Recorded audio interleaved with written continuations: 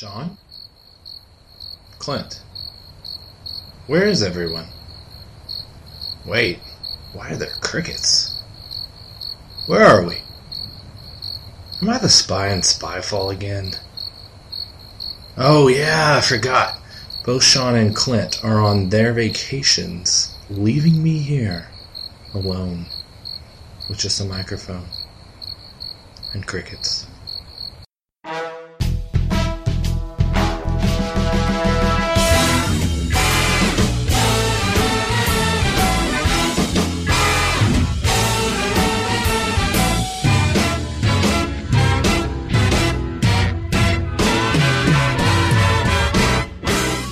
Hey there, and welcome to the Punch and Played podcast. I'm the sometimes funny, sometimes analytical podcast, all about board games and the unique experiences they create.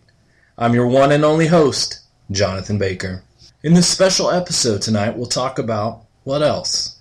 The solo gaming experience.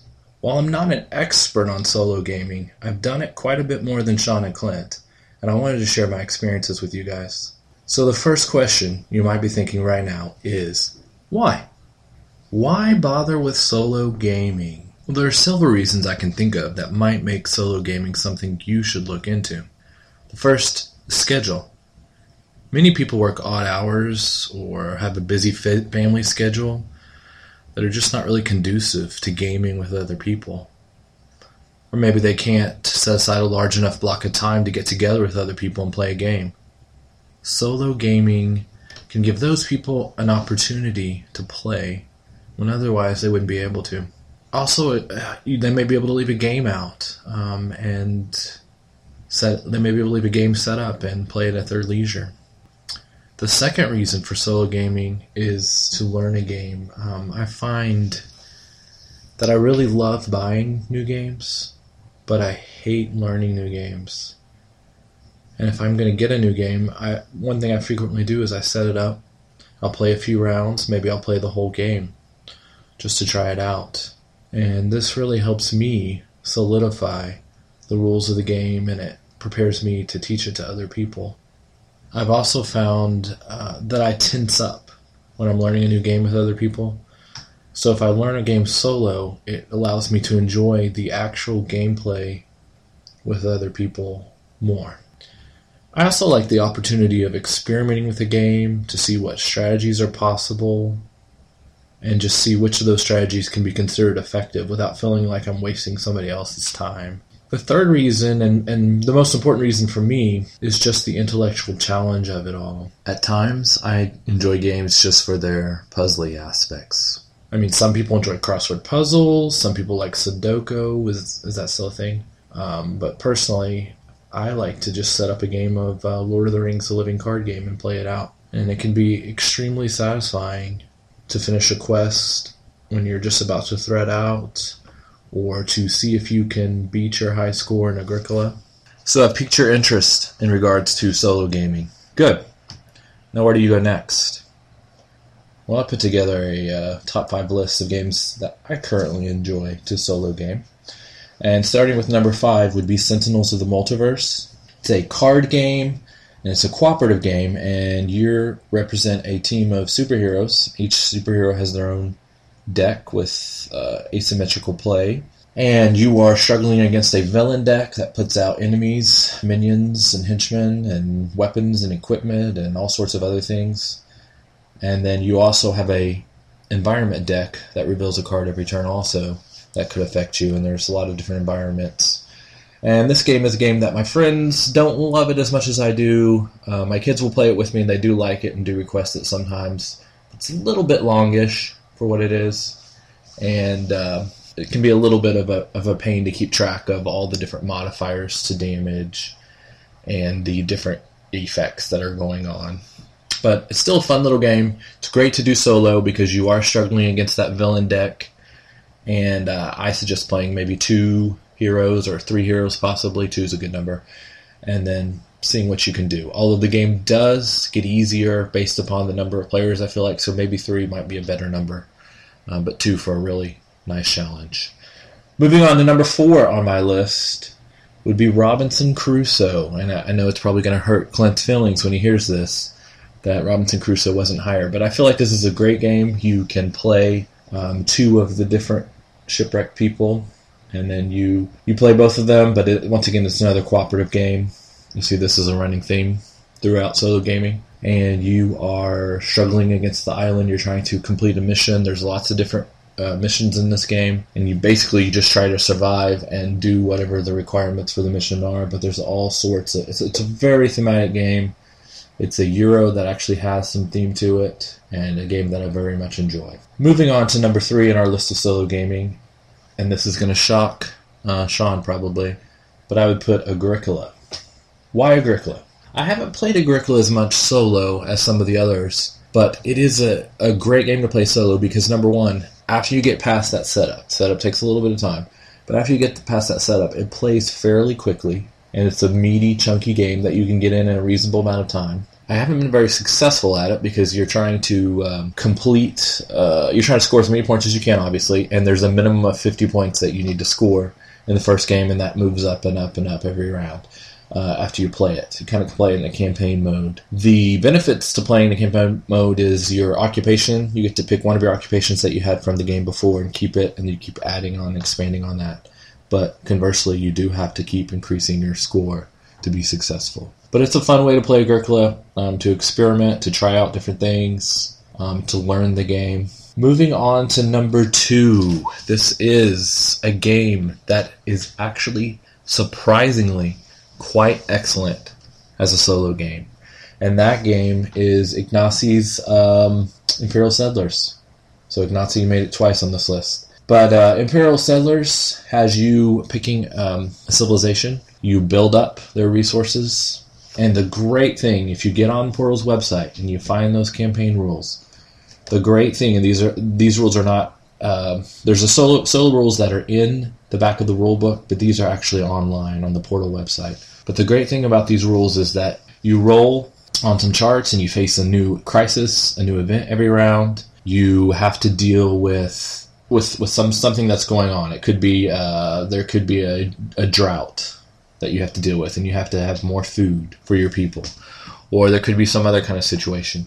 So the way the solo version of Imperial Settlers goes is every round you are drafting once again, and there's 4 cards in the common pool. You get to draft 2 of them. The 2 that you don't pick go into a deck that will, if you don't raise them in that round, they'll go into a deck that will count against you at the end of the game. Also going into that deck will be any cards that the solo game raises of yours. And that happens by drawing off the special deck that's included in the game. And it has symbols on it. And if these symbols match your common cards, they get raised. Okay, you could have cards raised every turn, 1 or 2 cards raised every turn. And then once that deck, your cards have been raised by the solo deck, and then the cards that you did not draft and did not raise are added together. And if they outnumber your faction-specific cards at the end of the game, then you lose. Okay, but any points that you score, if you are successful, you get to spend at the end of the game on different kinds of upgrades to your civilization. And these are permanent upgrades that will affect you till the end of the campaign. So it's really neat. There's a whole chart of things that you could spend. You can start off with extra resources every turn. You can store resources. There's all kinds of neat things you can do. You can use them to help pay your upkeep on your provinces. Wait a minute, provinces? Provinces, every time you successfully win a game, you roll and you add a province to your civilization. And then these give you benefits every game, but they also have an upkeep cost where you have to spend your points to keep them. Or they have some other kind of upkeep cost that you have to pay. And they add a challenge to the game, but you can see your civilization expanding out as you go. Longtime listeners will not be surprised at my number 1 solo game, and that is, of course, the previously mentioned Lord of the Rings: The Living Card Game by Fantasy Flight Games. This is a game I like to play, and I don't play it true solo with 1 deck. I do that occasionally, but it's not the way I've most familiar playing it. I like to build 2 complementary decks, experiment, lets me get to see all kinds of different cards and all kinds of different strategies Let's maybe one deck focus on questing and some threat cancellation, and maybe let's the other deck focus on combat and defense. That's the way I like to play it. I find it fun. I find it challenging. I like to see all the interactions of the cards, the interactions of the deck. Can this deck do this to help that deck? And it just lets me get a broader experience of the game, I think, than playing it with just one deck, true solo. But it's a great game. I highly recommend you try it. Some others on my list of fun solo games. I know that, for example, Lewis and Clark has a solo version. I think I've only played that once. Race for the Galaxy, if you buy the first expansion, The Gathering Storm has a solo variant. I actually haven't tried that one. I'd be interested in trying it. Some other games that are obviously good for solo would be any of those co-ops like we mentioned earlier. Things like Forbidden Island, Forbidden Desert, Pandemic, Flashpoint Fire Rescue would be great for this. Anything else of the co-op where you're struggling against the game would be excellent. A few solo games that I've heard about, I've watched videos on these, and would be interested in trying out would be Friday. I know it's a simpler game, but Rado does a nice video on it, but it could be a very quick solo game where you just try to survive as Robinson Crusoe once again, and you build up your deck, and you get better and better, but you face greater challenges throughout the 3 phases. Mage Knight, wow. If you have the table space for it, you can leave it set up. Ricky Royal does some really nice videos on that solo. I would definitely check out Ricky Royal as a solo gamer. He's a great source for ideas. Great videos. And Mage Knight just looks really puzzly. It looks very fun, but also looks very challenging and time-consuming. And I don't know if that's one I have the time to put into, but it does look very interesting to me. I would definitely like to try it sometime. Also, a newer one is Sylveon, from the maker of Onirim, which I haven't played either, but Sylveon looks really kind of neat. You're trying to defend this forest. It's set up in a grid of cards, and fires are kind of coming across these different lanes, trying to destroy the forest, and you're trying to stop them in various ways by putting out fountains and different animals that do different things. And you can upgrade your deck, I believe, and it looks pretty neat. Also one that I believe Rado may have done a video on this one too, but there's definitely some videos out on this one. So it definitely looks pretty neat, and it's a newer one. The art's kind of, it's some neat art. It's kind of a fantastic, but also a little bit cartoonish, but it's a nice looking art. So in summary, the solo gaming experience may not be for everyone.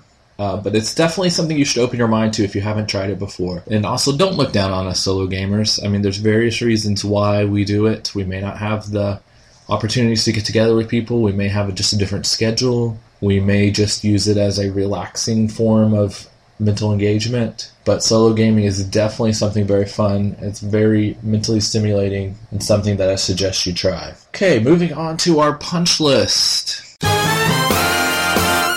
Well, this time our punch list was submitted by my oldest son, Noah, who likes to game with us, and he asked me, what is your favorite deck building game? It's kind of a hard question for me, because one of the first games I got when I started getting into modern board gaming was Dominion, which of course is a very straightforward game. It's a very, some people call it a little bit bland, a little bit themeless, but it is the granddaddy of the deck builder, the originator of the deck builders, and it is, good for that quick engine building type. How fast can I get my system going? Can I combo my cards? And when do I need to convert over to scoring those in-game points and finishing out the game? It's a game that I played quite a bit and eventually gave it to my daughter when she got married, just so they would have some games at their house. And I feel like I had played it out. I never got beyond the base set. I did play some of the expansions with friends and enjoyed them, but I never actually purchased anything other than just the base set. Also, Ascension is one that I play on my phone all the time if I got 5 minutes to kill, and it's fun for what it is, especially on the phone. I would have to say I really want to try out Core Worlds, but I haven't done that yet. I'd probably have to say Marvel Legendary would be currently my top deck building game. I don't play it a ton, but I do have most of the expansions that are out currently. I have the Fantastic Four, and I have Dark City, I have the Spider-Man, Paint the Town Red, and enjoy it. It's a good game. It's kind of confusing. Do I make it a competitive game? Do I make it a cooperative game? So sometimes it's hard to know how far to push those different things. And I feel like when you get a lot of players, like especially 4 or 5, it can really grind down and become more difficult and also more boring. But I think 2 or 3 players is a very nice number. Also plays quite well solo. You could do it true solo with 1 deck, or you could maybe run 2 decks and just see what you can do. Can you defeat the villain, the mastermind, in time before he wins the game? Once again, this is one of those cooperative games, a theme that has definitely run throughout this episode. Well, I'd be very interested to hear what your favorite solo games are, what questions you have about solo gaming. So please, please, please tweet us at PunchPlayed. Also hit us up on Facebook, Punch and Played. You'll be able to find us, post on our wall. And also, definitely, you can comment on the website, punchandplayed.com. And just remember, if you're going to punch them, make sure you play them.